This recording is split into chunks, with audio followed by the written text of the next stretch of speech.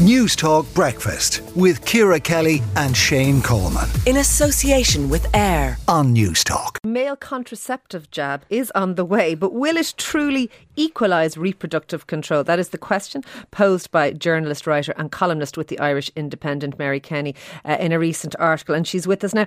Mary, your view on this idea that this within the next year we're expecting that this jab that you can get for men, like a contraceptive vaccine, is going to be brought in. Do you think it's a good thing?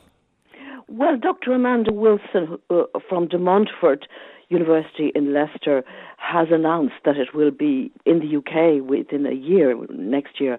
And so I imagine that will extend to Ireland as well. And I'm just describing it in the sense that a lot of women will like the idea that men will share the responsibility for conception and contraception, but some women may have reservations because some women may feel that it returns more power to men. It will be the man's right to choose, so to speak, and that will deprive them of what they want to do. I mean, I suppose that the point about the contraceptive pill, which of course came in on the market in the 1960s, it revolutionised so much, but it absolutely empowered women above all to make those choices. So I suppose the expansion of a male vaccine, which is considered to be better than vasectomy because it can be reversed apparently, will perhaps change the metrics once again. That's a very interesting point, that men could withdraw their fertility, as it were, but still remain sexually active within a relationship. So they could prevent themselves from impregnating people, perhaps people who don't know that they have withdrawn it, their consent to procreate, as it were. That's a very interesting perspective I hadn't thought of before.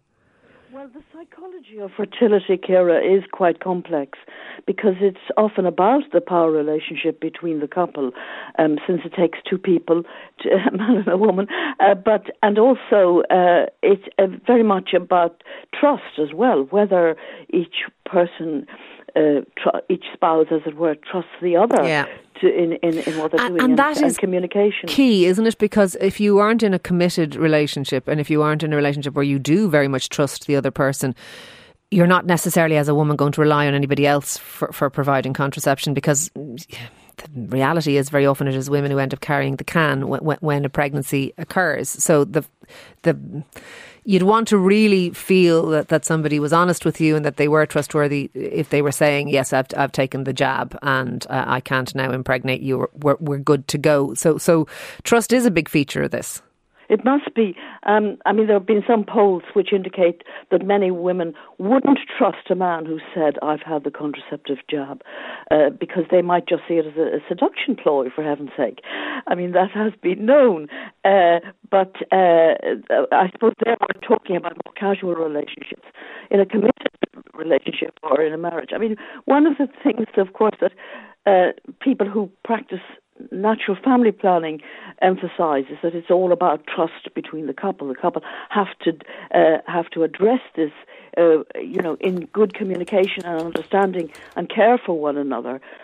Whereas I suppose, there are different ways, and I suppose in another way, the pill, you see, it not only gave women the power of contraception, but it also to some extent gave women the power of conception, because a woman might want a baby, she might want a pregnancy, and she can, it's not too difficult to say, well, look, I forgot the pill, or even to forget it subconsciously.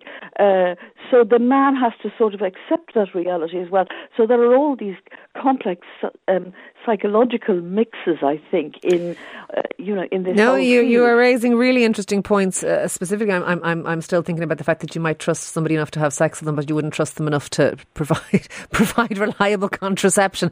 Very interesting points and perspectives. Thank you very much for speaking to us this morning. That is Mary Kenny there, columnist and author with the Irish Independent. Let us know what you think. If you are a woman, let us know, would you rely on a man to if he said, yeah, I've had the jab, we're good to go, and would you think that's good enough for me? If you were a man, would you be happy to take the jab? Would any of you consider taking the jab and not telling somebody you'd taken the jab? Let us know. Wow, that would be very dishonest. Oh my God, it would be hugely dishonest. But taking it and saying you hadn't taken it, or not taking it and saying you had taken it, they're both hugely dishonest. But is that something people might do? This strikes me as a contraceptive that would work better in a relationship rather than. I can't see how it would work. And you'd meet on a one night hookup. Oh, don't worry, I'm on I don't think you'd trust somebody in that scenario, would you? No, not necessarily. But in a relationship, you can see how it could be. Would men, maybe some men, would be so concerned about getting someone pregnant when they didn't intend to? Would they just take it themselves prophylactically? Would they take it like as a? I don't know. Let us know. This is a new dawn. This is very interesting. 53106. Tell us what you think about the male contraceptive injection. We'd love to hear from you this morning here in News Talk Breakfast. News Talk Breakfast with Ciara Kelly and Shane Coleman. In association with AIR. Weekday mornings at 7 on News Talk.